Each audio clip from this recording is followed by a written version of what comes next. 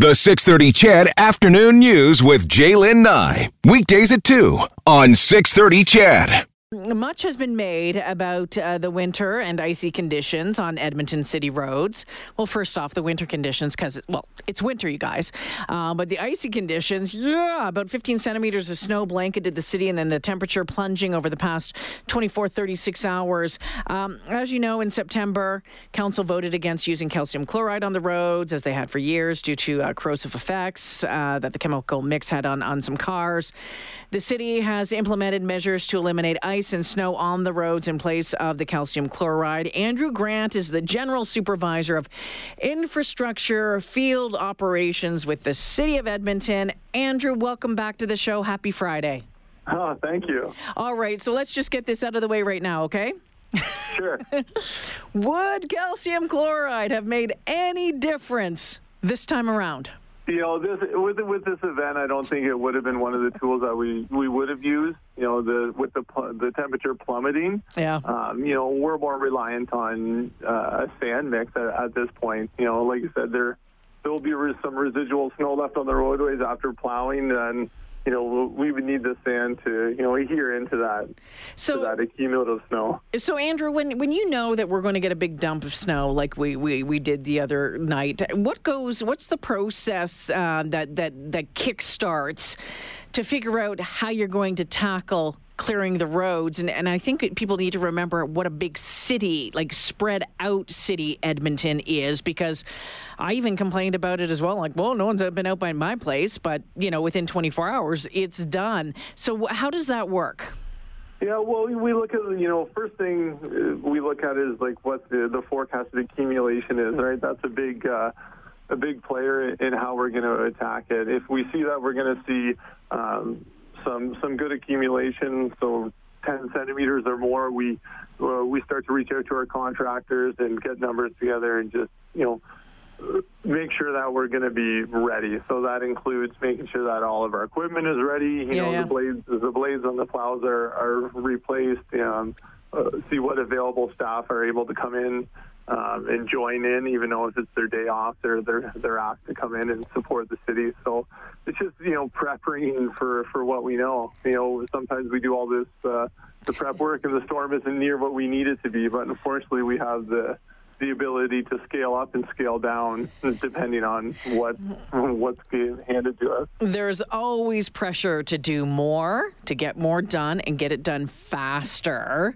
What would need to be in place for things to be done faster? More equipment, millions of dollars.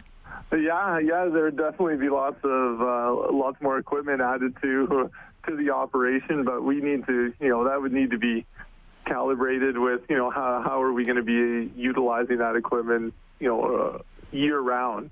So, and that's why we do use a lot of contractors. They're there to support our operation when we need them, but they have their own businesses to run outside the City of Edmonton snow removal. So, we rely and value them.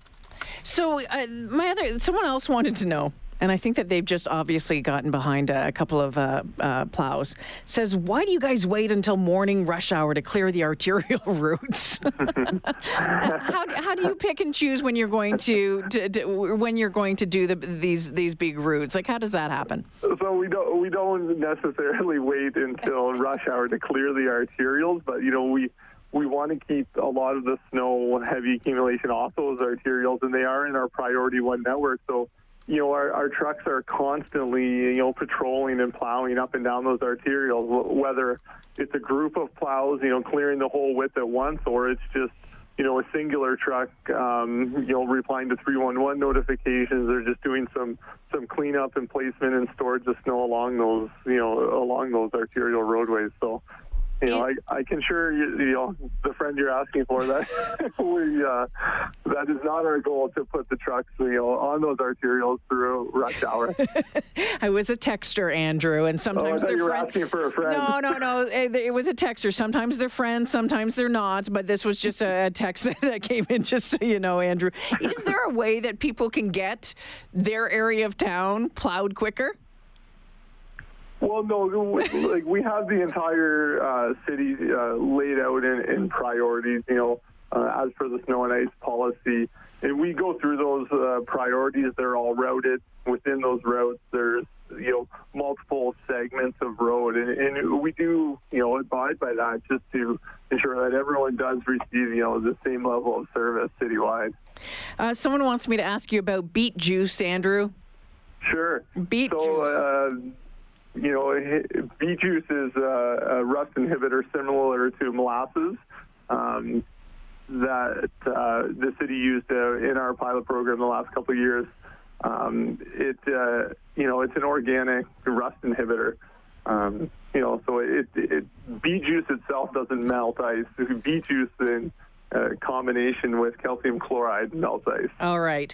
So over the next couple of days, we know that the temperature is going to be dropping quite well. It's there already. We're going to be sitting around this minus 25, minus 28 degree for our daytime highs, dropping a little bit cooler overnight. We know that just polishes up between that and the exhaust from your cars, your tires, whatever it is, just polishes things up. What do you do to deal with that? I'll be honest with you, Andrew. I slid straight through an intersection the other day. Yeah, well, there's a lot of things that we'll do. We'll be reverting, into just strictly street sand.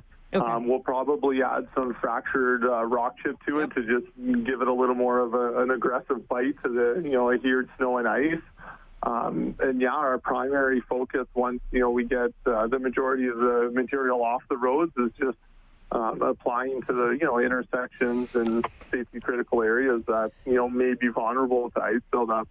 Extremely cold snaps, they are challenging, but, we're a big city and we got a lot of trucks out on the road. Yay, rock chips in the windshield. Yay. Our friends at Crystal Glass will be happy to hear that. They're fairly small fractured rocks. Yeah. I'm just teasing you. Before I let you go, when you tell people what you do for a living, Andrew, do you get this line of questioning every time you're out for, drinks with buddies or some new people who say, hey, what do you do for a living? Well, I take care of the snow and the plowing on city streets in the wintertime. What's that like? Oh, it's fine. Some people say, oh, that's interesting. And, of course, you always have the people say, oh, I don't know if I share that, but yeah, I enjoy the position. To be honest, it's a good operation, and we have a lot of great people within the organization. Oh, Andrew, you're always a good sport. Thanks for joining me this afternoon. Have a fantastic weekend. Yeah, you too. All right, take care. That's Andrew Grant he is the General Supervisor of Infrastructure Field Operations at the City of Edmonton. So, takes care of what's being plowed and where and what's being sanded and what's not. And, here's the thing. They don't deliberately, as much as you might think that they're deliberately just doing the main arterial roads just to tick you off this morning or yesterday morning, they're not. They're just doing their job, and they got to get it done. All right? Remember how big this city is. And, sooner or later, it has to get done. And so my text line right now is like, well, how do you explain this? How do you explain that? Well, because they got to get the job done, you guys. Yeah, and it sucks. It sucks to get stuck behind them, but they're doing their job. Imagine if they weren't out there doing their job. You'd be ticked off about that, too. It's hilarious. Yesterday morning? Was it yesterday morning? I was driving to work, and I was heading north onto Williger Drive. And you guys likely, I bet you all have done this and you can relate, and you might be doing it right now. I was driving north onto Williger Drive coming up to 23rd Avenue, right at 23rd and Haddo. And is it Haddo? Yeah, 23rd Avenue, whatever. And I'm going slow because I'm driving to the conditions. I was probably doing about, 45, 50, slow. And the lights were changing. And so I'm slowing down, and I'm slowing down a good probably 40 feet out. Didn't matter. It was just a skating rink. And I'm slowly going right through it. And someone told me a long time ago, when that happens, just make sure you're honking on your horn so the other people don't start on the other sides. So there I am, slowly, and nothing was doing it. And I know, and you guys, I know how to to do this, all right? Nothing was working. So I just slowly cruising through the intersection, skating through the intersection, honking my horn. Don't hit me. Please don't hit me. Then I stopped about, I don't know, halfway through, 3/4 of the way through. Then what do? It's not like you're backing up. So I just kept on going.